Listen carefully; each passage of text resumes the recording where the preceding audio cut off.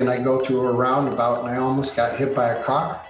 And the demon in the back of my head said, that wouldn't be so bad now, would it?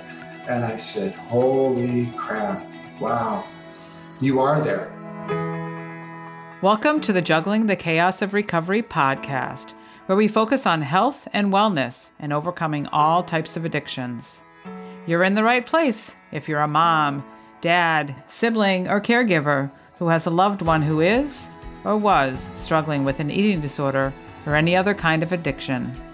In a time where everything seems heavy, I'm here to bring you a very real, yet lighthearted take on what the heck we're all supposed to do with our lives while we care for our loved ones who are struggling.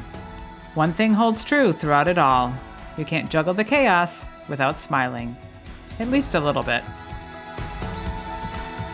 Well, welcome to another episode of the podcast. I'm your host, Moira Gorski. So glad you're coming back here. I say it all the time. I just love to connect with people and share other people's stories, including my own, so that we can offer hope to those who are struggling out there, be it other types of addictions, just being stuck in life and things like that. I had the pleasure of a good friend of mine in my networking and women's networking world. Her husband reached out to me and said, you know what, I've heard about your podcast and I want to share my story. And I think that that's very brave for anyone to do, and certainly no doubt brave for Larry today. So I welcome Larry Brassfield today, and I'm really excited to share your story, have you share your story, and just was really thrilled when you connected with me, and just, again, give you the kudos that you are brave to want to come on today and have a greater audience to share your story too. So welcome today, Larry. Good. Thank you, Moira. I really do appreciate it. And I mean it when I say it really is a privilege and an honor to share my story. And, you know, as I look back on it, it's not easy to really open the door on the darkness that's there. But in recovery, we say that we keep it by giving it away. This is part of the 12-step as well. And so it's all meaningful to me. And, not only will it help me, but I also believe and trust and hope that even if it just helps one person by being vulnerable and open and honest, it's worth it. Mm-hmm. Yeah, absolutely. It sure is. And, I know that as you shared your story with me before, I mean, it's a long story. It went on for a year, lots of things like that. Again, many people, I spoke with a gal this week who started struggling in her late 20s, and, there she is in her late 30s, or no, late teens. I don't know, it went on for 20, 25 years till she really was able to address it. A gentleman yesterday I spoke with started at age 14. And when he decided to get sober, he said, when he was like in his 40s, he said, I don't know, it was like giving up a good friend of mine. Like, how do you say goodbye to a good friend that you became friends with when, 30 some years ago? So it's okay if it was, I don't say that it's okay if it was because I think the most important, if it's long or short story, is that you decided to make a change and to move into a better life.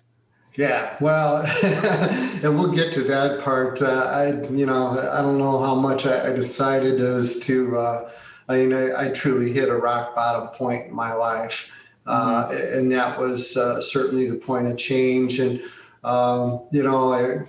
I've learned there's no original statements in whether it's AA or NA or whatever, anonymous. There's many 12-step groups out there, but one of the ones that I really latched on to is somebody early on told me, if I could give you the gift of recovery, I wouldn't, because I wouldn't want to deny you of the journey. And, so as you talk about, my journey, in many ways, I believe that my addictions are really a product of early childhood trauma that, really had me predisposed to the addictive behaviors that really manifested themselves and became prevalent in my adult life.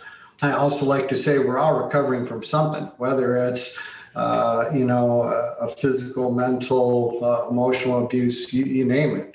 So yeah, and I didn't choose this, I didn't want this, but it was certainly what I needed. So it's been a long journey, and how long have I been in recovery? Well, I've been in and out of the rooms of AA since 2013. So I've learned a lot, but then as we'll get to further on, my recovery has really been multifaceted. Whether you want to call it a three-legged stool or a triangle of mind, body, spirit.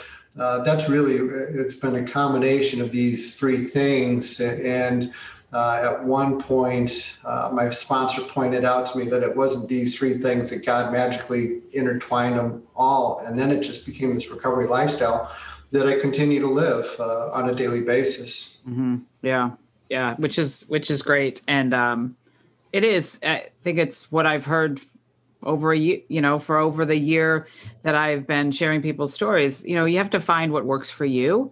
And it can be in the realm of, a program, a book, whatever, but you have to find what works really and resonates for you. It's not always one size fits all. And I mean, your story, you can, again, share a bit of your story as much as you'd like or as little as you'd like. But I know that, again, you've had a history of some abuse and, trauma in that area. And again, we don't like to share all the down and dirty of the story, but just really kind of those things that happened along your life that, can kind of moved you towards behaviors that weren't so good, but it was kind of helping you cope with, right, those things that had happened in your life. Right. Yeah. And it's funny, as we were talking about this and I was getting ready to speak here today, and even laughed about it earlier when you said, well, how did I finally decide on recovery? I didn't decide. It was truly a rock bottom moment, at which point I did find myself in a therapist's office. And, therapy, the mental therapy was certainly one of those three core pedestals that my recovery, does stand upon, at which point it did take me back to early childhood trauma.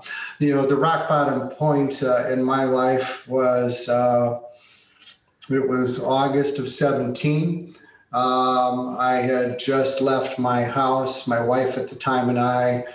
It was the third and final of three separations over 4 years, 23-year marriage that ultimately did end in divorce.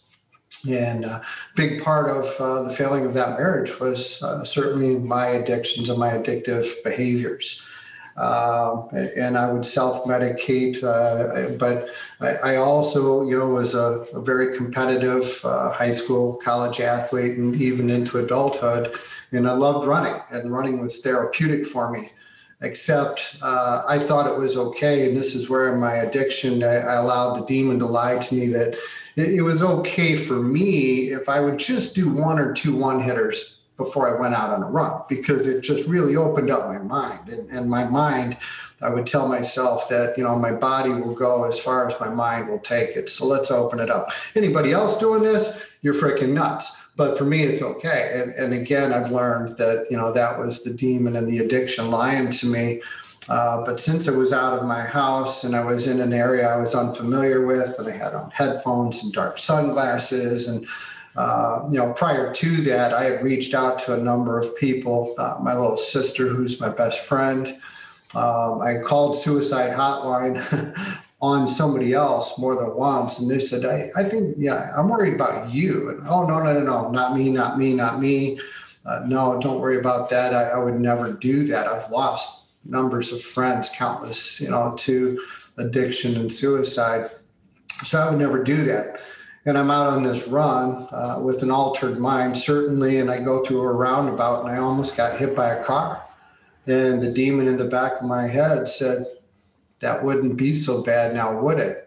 And I said, holy crap, wow, you are there. And I was just, I couldn't deny it anymore. At that point, I just finished off my run. I didn't even change my shirt. I headed off to a meeting. I called my roommate and I said, top dresser drawer on the left underneath the socks. That's where my stash is. Take it, flush it, smoke it, sell it. I don't care. I cannot have that in my life anymore. And he understood the magnitude of the situation. And the next day I ended up in front of a counselor, a wonderful, wonderful woman who really did help me. And I ended up getting EMDR, eye movement dissociative reprocessing therapy, because, I had made reference to some of this early childhood trauma, and I had researched it a little bit. And quite honestly, I was very skeptical. And I'm going to guess you're familiar with the EMDR? I am, to a certain extent. And I think I told you before that we haven't talked about that on this program. I'm familiar with it. I have a couple of friends who actually are therapists that do that. So I was glad that that we were able to, talk a little bit about that, because we haven't talked about it on this show, and it's a pivotal for PTSD, for trauma. I did a recording yesterday with a therapist, and we talked about PTSD, that it's not just those war veterans, it's any type of trauma, if you will, be it big T trauma, small T trauma, abuse, emotional abuse, whatever. And right. Yeah, right. So, honestly, I was skeptical. And to me, as I looked at it and I describe it to a friend, in a layman's terms, I said, it's not hypnosis, but almost. And so anyway, she decided that would be the most effective way to treat me. I agreed to it and entered into EMDR therapy twice a week for probably almost 2 months. And it was incredibly powerful. I will tell you that the eye movement, there's a couple ways to do it with, the fingers in front of the eyes. That didn't work for me. So she had me close my eyes and put my hands out, and she would tap. And she did a real good job of preparing me. Okay, we're going to take you back to that moment. I want you to just center yourself. It was like doing yoga or, a lot of the mind-body things that I've learned since. But she would help me calm myself, center myself, focus in on that time, that moment. And then I would close my eyes, and then she would tap, and then, okay, what's coming up? And then I would speak to it, and I would say, a couple things, a phrase or a sentence. And she'd say, okay, go with it. And then again, just continuing. And then, 20, 30 seconds, what's coming up? And it was just incredibly powerful. And it opened the door into lots of things. And so over the next few months, as she just guided me through, this horribly difficult time in my life, she kept talking about this book by Bessel van der Kolk, The Body Keeps the Score. And then she was also talking about the ACEs study. And at that point, I was traveling a lot, and I was just, all I did was I worked out, I worked on me. So I went and I bought the book, and I started. And I'm the guy that, I buy a book and never waste my time on the prologues or the forwards. But I bought this book, and I'm sitting alone in a house where I'm renting a bedroom, and then I've got nobody there, nobody to talk to. So I'm like, well, I'm just going to read through this. And I read in the foreword where it says, 1 in 5 Americans was sexually molested. 1 in 4 was beaten by a parent to the point of a mark being left. 1 in 3 couples engage in physical violence. 1/4 of us grew up with alcoholic relatives, and 1 out of 8 witnessed their mother being beaten or hit. I said, holy cow.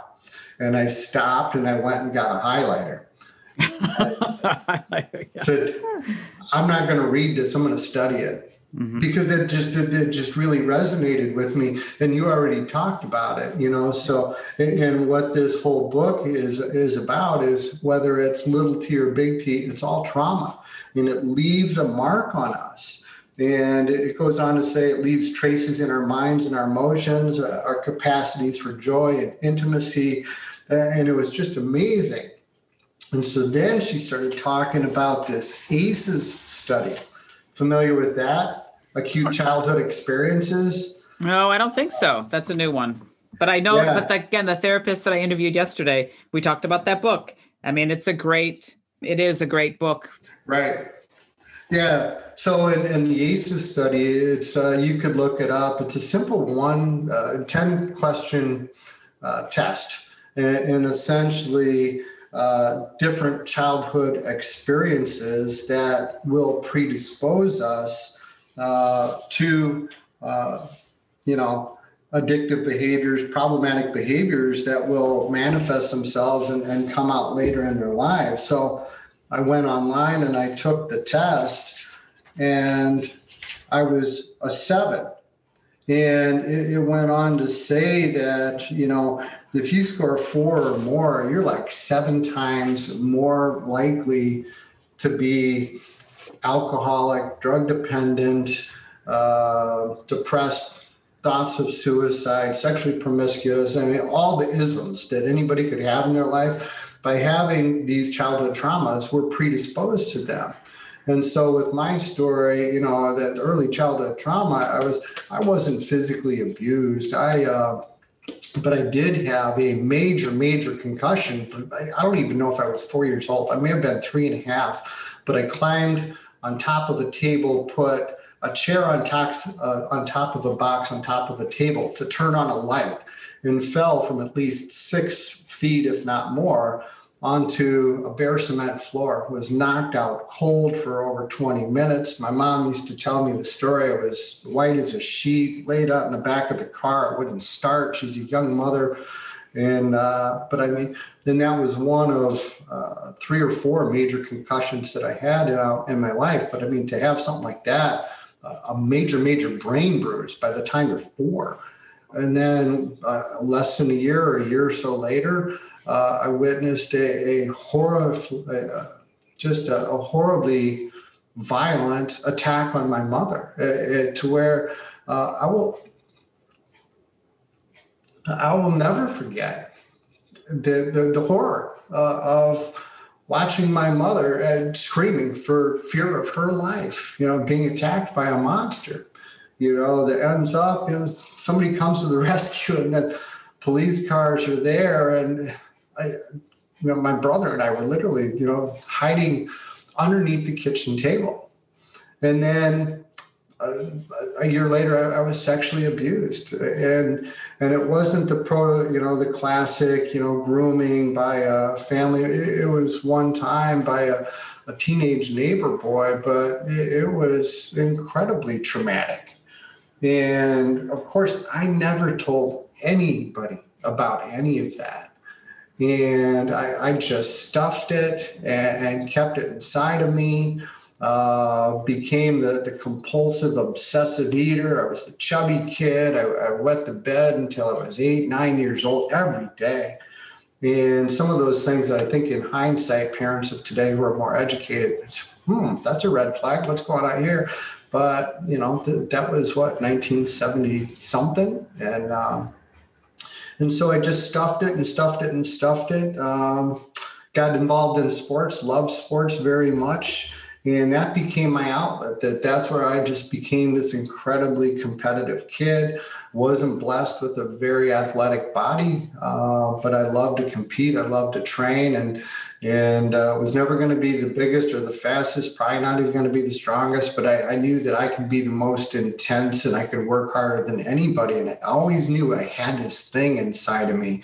And I'm a truck salesman, so I have a lot of truck analogies, but if you're familiar with that, whether it's a car or a truck, and average RPMs of a good engine is in the 1,500 or so RPMs. But if you get up to 3,000, you're redlining.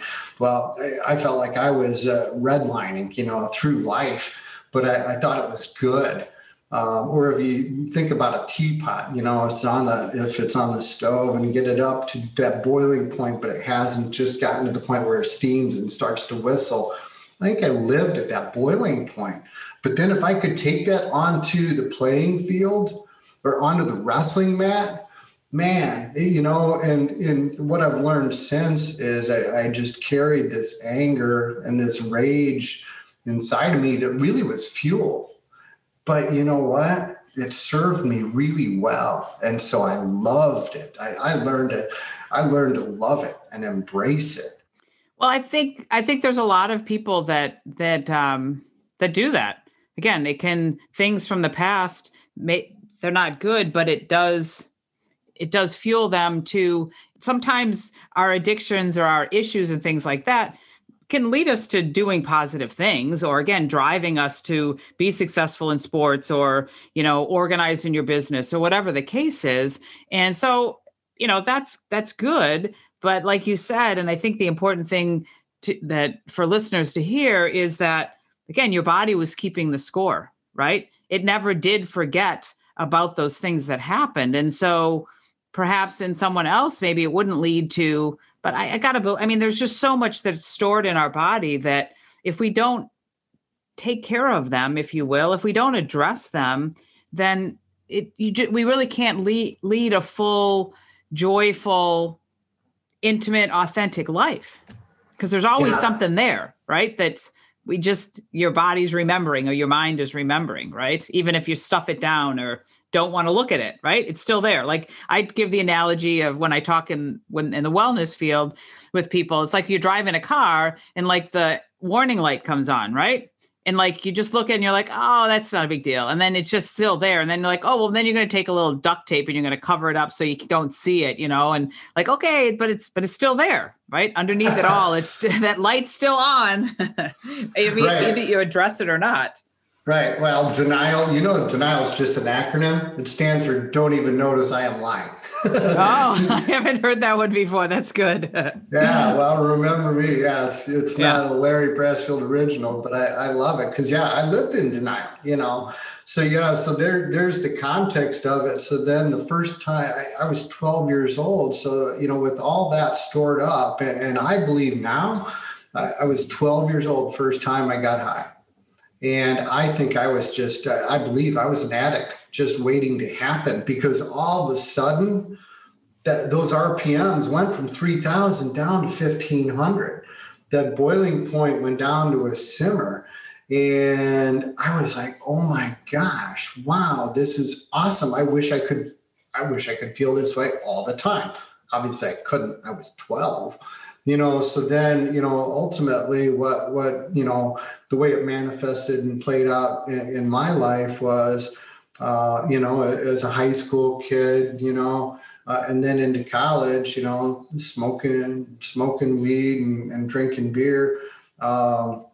It would just be, once I would start, I never wanted to stop. And I remember at some point when I was probably 17, we lived in Rockford. And back at that point, the drinking age in Wisconsin was 18. We were 15 minutes from the border. And so it was pretty well known that kids would go up to Beloit and hit the bars. And of course, my dad found out that I had done that once or twice.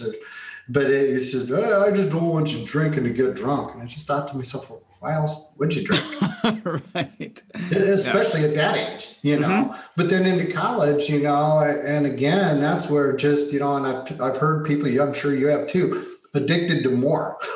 More of what? Well, what have you got? And so, as a college kid, so then it was, if I was drinking, there was one destination. It's either blackout or pass out, but again, and then I balanced all that because I was still an athlete, so, and I felt like it did serve me well, and for others it might, but then, I carried it into my adult life, and again, that just, that rage inside of me, then, I got into sales in a very competitive industry, selling and leasing trucks, and just, would wake up with that same competitive fire that I thought, this is good. This is, if you're not with me, you're against me, and I'm just going to work harder and everything else. And it served me really well until it didn't. But, there did come a point where, again, just, end up, getting married, having children, et cetera, but still, couldn't drink every day, but man, when I did, Katie barred the door. And then the next day I would hear about the horrible things that I would say, to the kids, to my wife, to a stranger, who knows, just any number of things that just, and I knew that I had a problem, and I had so many countless scrapes of should have lost a job or should have not gotten a job or whatever. I mean, it certainly did have many implications, and there were lots of red flags and warnings that I just ignored them all. But it got to a point, and also, going back to the multiple concussions and the brain bruises and everything else, the last of which was a motorcycle accident without a helmet, doing 50 miles an hour, bounced off a car, separated my shoulder, ended my wrestling career. And again, knocked cold, woke up in the ambulance, I don't know, or in a hospital 20 minutes later. But so shortly thereafter, I started getting these migraine headaches, and I dealt with that and I wrestled with it. Eventually, I figured out that alcohol was triggering the migraines. And again, I believe the body was keeping the score. Mm-hmm. But it just got to the point where it was so debilitating with the migraines. I ended up going to 5 different doctors, night and a sleep lab, neurologist, all these other things. Finally found a medication that was a pill. But I needed to really catch the front end of the migraine, take the pill, and it might take 15, 20 minutes. And if I didn't catch it early enough, man, I was just going to be on a hell ride because the train left the station, and man, I was in trouble, and it was going to be a long night, And but it got to the point where I would actually have an ice pack ready, because the only way I could get any relief would be to get an ice pack and lay down in a dark room for hours, and then take and with this medicine. And I was to the point where I would wash down that pill with a shot of whiskey and then throw the ice pack on my head, just hoping that I was getting in front of it. And if that's not denial, and if that's not sickness and addiction, I don't know what is. Finally, I got to the point where I just got afraid to drink, and my brother and his family were coming into town for Christmas. And I just said, I'm not going to drink today. And then I did it for a week. And then it carried with me. And that was back in 2002. But anyway, I white knuckled it, as they say. Never admitted I was addicted, never admitted I was powerless, never went to an AA meeting. But I knew that, alcohol had triggered these migraines, and I became a classic prototypical dry drunk, just angry at the world and all of the addictive behaviors without the substance. I tell people, if you Google dry drunk, an image of me comes up on page 2. Right. And, I think it's great that you share all of that, because it's good context, and you're not alone. We've heard the stories before and things like that. And even with a gentleman that I interviewed yesterday, again, years and years and years, but he truly believes that he said, there's a purpose for me to continue to be here. And I believe that happens, that there is a greater power that knows that your work is not done on this earth. And so even though you had those, you shouldn't have been alive, or like, you don't know how you ended up someplace, like, because you're supposed to still be here. You're supposed to be here telling the story. You're supposed to have met your wonderful Barb, my friend, and Mary, and have a wonderful life together. So, again, I'm not here to say that, but it's like, I do believe there's a higher power that watches over us. And even when we get into our troubles and all of this crap from the past, it doesn't end, because we're meant to find our way into recovery, into a better place, so that and you've shared that with me, that you have helped so many. I mean, people have helped you, we sponsor in your 12 steps, but you're also helping other people by telling your story and helping them and bringing them to meetings and things like that. And I think that's a great thing, and it's an admirable thing, and a reason for you that you're still here. Yeah, thank you. And I do believe it as well. It's funny that we talk about it. My ringtone on my phone is My Story by Big Daddy Weave. And if I told you my story, you would hear Grace. And with AA and many recovery programs, they're not religious; they are spiritual. And for me, it's about my relationship with my higher power, who I choose to call Jesus. There's very strong connection. And I talked about mind, body, spirit, and it's amazing because even in AA, they talk about mind, body, spirit, service, unity, and to thine own self be true. And so, my recovery really was AA, 12-step, the counseling. Then I started running, and then I also got involved in a Christian men's ministry, and that's where they all just got intertwined together.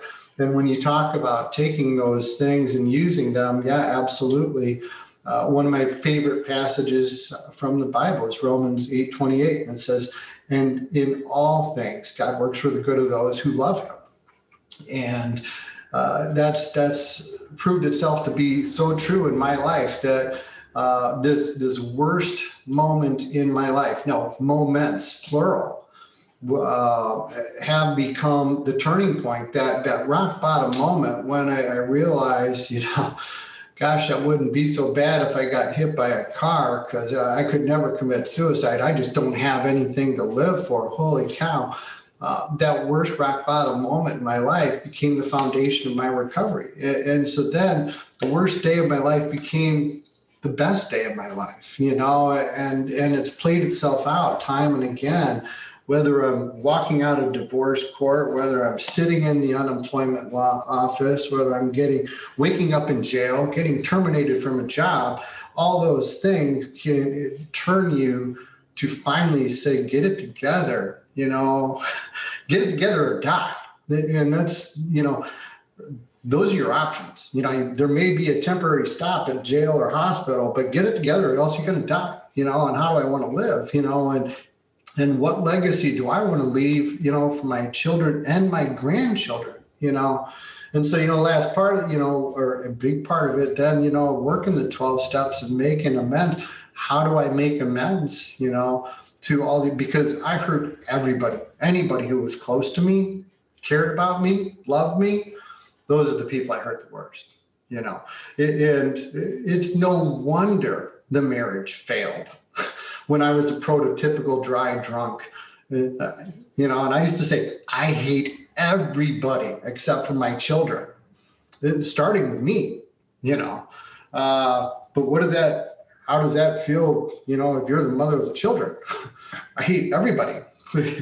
But it was true, and so how do you make amends for that? And I remember, I'll never forget talking to my daughter after one of those many worst moments. And I just finally said, you know what? I'm not going to promise you I won't do this or I'm going to do that. I just got to let you see. I'm going to have to let you see the change in my life. And those are what I've, learned to be living amends. And a good friend of mine once shared with me that you hear it in the rooms of recovery, where you say, well, I lost my job, I lost my kids, I lost my marriage, I lost my house. Well, I didn't lose those. I gave them away. I gave them away because those were consequences of my actions and things that I did, and I need to own that. So I didn't lose those. I gave them away. But the really, really encouraging thing, and the real thing I want to share here is the really good things you get back, and so, restored and renewed and reconciled relationships, with the kids, my grandchildren, they're never going to see me, if I have my way about it, and all I have is today, they've never seen me with an altered mind. And if I have my way, they won't. My children will get to see my living testimony of recovery, and to be able to share, your experience, your strength, and your hope. For me, that's what it's all about. And that's the life that I want to live. Yeah, it's great. It really is. And what a wonderful, again, testament to your recovery. And, we talked a little bit before we jumped on about forgiveness, and I've talked about it on this podcast before, and I've lived it myself and lived it most recently, as my mother passed this last week. I learned that forgiveness isn't about the other person. and I haven't been through a 12-step program, although I've been to Al-Anon. I'll correct myself. I've gone to Al-Anon several times. And I know that, again, I know that idea of making amends with others and asking for forgiveness, or like, I'm so sorry and stuff. And in the end, it's like, I know that sometimes, I don't know the case with you, but I know in some cases in mine and others, like maybe that person doesn't accept your apology, or maybe they're like, well, screw you, I don't want to really be in your life and all that. But the thing is, I know that when we can forgive others, it starts with forgiving ourselves, right? And then just being in that space that, yeah, it's about forgiving others, forgiving ourselves, and just kind of letting it go, and not having those expectations like we want them. Like, again, as I forgave my mother silently to myself and things, and I wished that she would say this or do this. And you know what? In some cases, a lot of cases, she didn't. But that's okay, because I did what I could do, and I gave her. And I feel like, again, my relationship ended well with her. I don't know about her side, but on my side, I felt better about it, more at peace because of that forgiveness and that making amends and things like that. So I think that's really powerful statements that you made there. Yeah, oh, it absolutely is. And my heart goes out to you so much, Barb. And I just, when I found out last week, we're so sorry for your loss. And it really resonates with us. Last week was the anniversary of my mother's death. As I was spinning out of control out of that, my mother died suddenly 4 years ago. And that was certainly just, another element to my downward spiral. And Barb's got the anniversary of her father's death coming up here in a few weeks. So yeah, we certainly go our hearts out to you, but that's part of it. And, working the 12 steps. In fact, it's funny, the fourth step is a fearless moral inventory, and you make these lists about, and then the eighth step you touched, became willing to make amends, and then make a list of the people, and then the ninth is actually going through with that. And I've experienced that, to where I offered an amends, and it just got stone cold silence. And my sponsor said, "That's great, keep moving." And I'm like, "What?" And he said, "Well, no." He says, "The important thing is you became willing.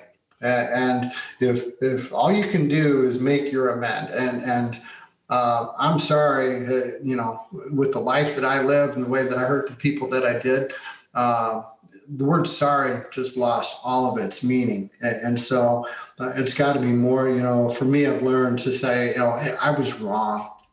I was wrong. And I admit that. And I'm sorry that I hurt you. And if there's any way I could ever make that, and again, to those people who were the closest and loved me the most, that I hurt the most, there's no way I could ever make up that's where the living amends has to be enough. And you also touched on it too. The hardest person for me to ever forgive was myself, but so the first time I did the fourth step, I made that inventory, and then I did my fifth step, and then, shared that with somebody, but, my mom wasn't on my resentment list. And a month later, I was reading a story in a group, and the reader's talking about resentments towards his mother. I'm like, oh, geez. And I was just completely convicted. And it was like, okay, I need to redo this because I do have resentments there. And I went through it again. And although she had passed and she was gone, I did find a way to make peace with it. Because she's, I believe she was undiagnosed bipolar disorder, which is part of, additional childhood trauma, but she didn't know it, understand it, and it was untreated. But yeah, so it just, you work through those, and no, not everybody wants to hear it. And, I just have to accept it, because I can't do that. It's not about them. It's me and my stuff and my side of the street. And if they don't want to hear it, receive it, forgive it, that's up to them, But yeah, it's so important. And, but yes, no doubt forgiving myself was the last horizon. And honestly, It's a daily reprieve as I look at it, because ultimately at the root of all of these isms is low self-esteem and extreme inferiority complex. As I really look at it, at really what was at the core of those character defects, and that was there. And again, that's where my therapist, God bless her, she was so good. She's like, well, wait, if you had somebody come to you and you understood the history of this, then this, then this, and then all these series of events over the next 40, 50 years, would you expect it to be awesome, magical? Well, no, of course you went off the rails. In fact, it was amazing that I didn't go off the rails sooner. And in many ways I was, I just did not that far. And so if you would recognize that and give grace to that other person, why don't you think about doing that for yourself? I think it's a great way to kind of wrap this up again, to look at those important things today that you said about, again, giving yourself grace and doing, like, what are you doing? You're living today. What do you have? We have today. And it's, we can't go back and change that past, unfortunately. And we all have, that's what I want people to hear on this, is everybody's got a story. Everybody has those things, that happen to them, and things, and they did certain things because of that. But again, we can't change that. But what we can do today is live today, and we can love. I love what you said. It's my living amends. It's like how I'm showing up every day and how I'm loving myself first and those around me. That's the most important thing today. And I know, as a recovering codependent, staying on, like you said, staying on your side of the street and not really caring what happens on the other side, it can take a lot, because I know that. But that's the best that we can do, I believe, is stay on our side of the street, love and live in a great spot, and just continue to work on that. And that's, again, it's a great place to be. Yeah. And I agree 100%. And I do care what happens on the other side of the street, so to speak. But that's serenity prayer, because that's out of my control. And again, that's just serenity prayer, 10 times a day, once in the morning, once at night, and 10 times in the middle throughout the day as necessary. But just, coming to realize and truly accept that those things are out of our hands, and I can't get caught up in somebody else's reaction. And then the other thing is walking through life the way that I've learned to now, that whether it's my beautiful better half or my coworker or my children or somebody, if somebody's acting out of sorts, to not just react, to say, what's going on? There's probably something going on there, And so, to just have a little more grace, maybe it's maturity, and, I'm delayed, coming to that revelation in my 50s. Most people got there sooner, but, well, that's good. I mean, that's good. Again, it's a good to say, like when you see somebody else and they might be, again, acting or acting out or just pissed or something. It's like just stepping back and saying, hey, dude, like, are you all right? Like, is there something going on? Like trying to, again, instead of being so like, reactionary and judgmental about that person, like, can we just sit there and say, hey, I wonder what's going on with him, and just saying a prayer for them, or opening that spot up to say, hey, what's up? Can I help you? Need somebody to talk to, that kind of thing.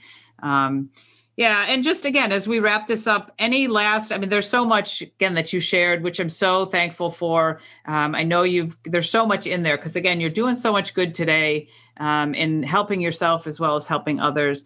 But I always like to give people the last word, if there's anything that you just want to kind of share, or just kind of review from what you shared. Yeah, I don't have my own podcast, and I'm not here to sell a book or anything else. I just, really, I guess the closing thought I would want to share is, if you're struggling, or if you have been struggling, if there's demons in your past that you've been wrestling with, there's no shame in reaching out. And there's so many resources for help, whether I'm listening to podcasts like this, entering into a 12-step program, getting, counseling, connecting with people in your church, whatever works. And again, to me, it's been multifaceted, but to know that we're not going through life alone. And certainly through the pandemic, as people have gotten so isolated, and I know when I was most dangerous was when I was alone. And, for people to know you're not alone. And then, you talked about it also. All we have is today. Walter Payton hanging in my wall on my office here. Tomorrow is not promised to anybody. All we have is today. And, be grateful for that. It is a blessing. But yeah, there's a better life that we can live. And if, there's no sense suffering, there's so much help and support there. There's no shame in it. And and I just want to encourage you, even if it just helps one person, for me to be vulnerable and honest today. It's been worth it. Yeah, it definitely is. And I know that your story is worth sharing. And I'm glad that you reached out and were brave enough to share it here. And again, I say that too. If my story or my work here can help one person, then it's definitely worth it. So thanks, Larry, for being with me today. Really do appreciate it. Again, always appreciate you listeners listening. Come back next time. There's always another episode coming up next, and where we'll share stories of hope and know that you're not alone, and life is worth living. So we'll catch you next time. Thanks for listening. If you like this podcast, head over to iTunes and leave me a 5-star review. Share it with others and make sure you hit the subscribe button so you don't miss a thing. I've got a tribe over on Facebook, so head over there and search for Juggling the Chaos of Recovery Podcast Tribe. And do you know somebody who has a story to share, a story of recovery and hope? Please let me know, as I'd love to feature them as a guest on one of these next upcoming podcasts. And perhaps you're looking for a community of like-minded, collaborative, and supportive people who cheer each other on as we strive to improve our lives. If that sounds like something you've been looking for, schedule some time with me. You'll find the links in the show notes. Let's talk, and let me help you find your way. And I'm here to tell you that you're worth it.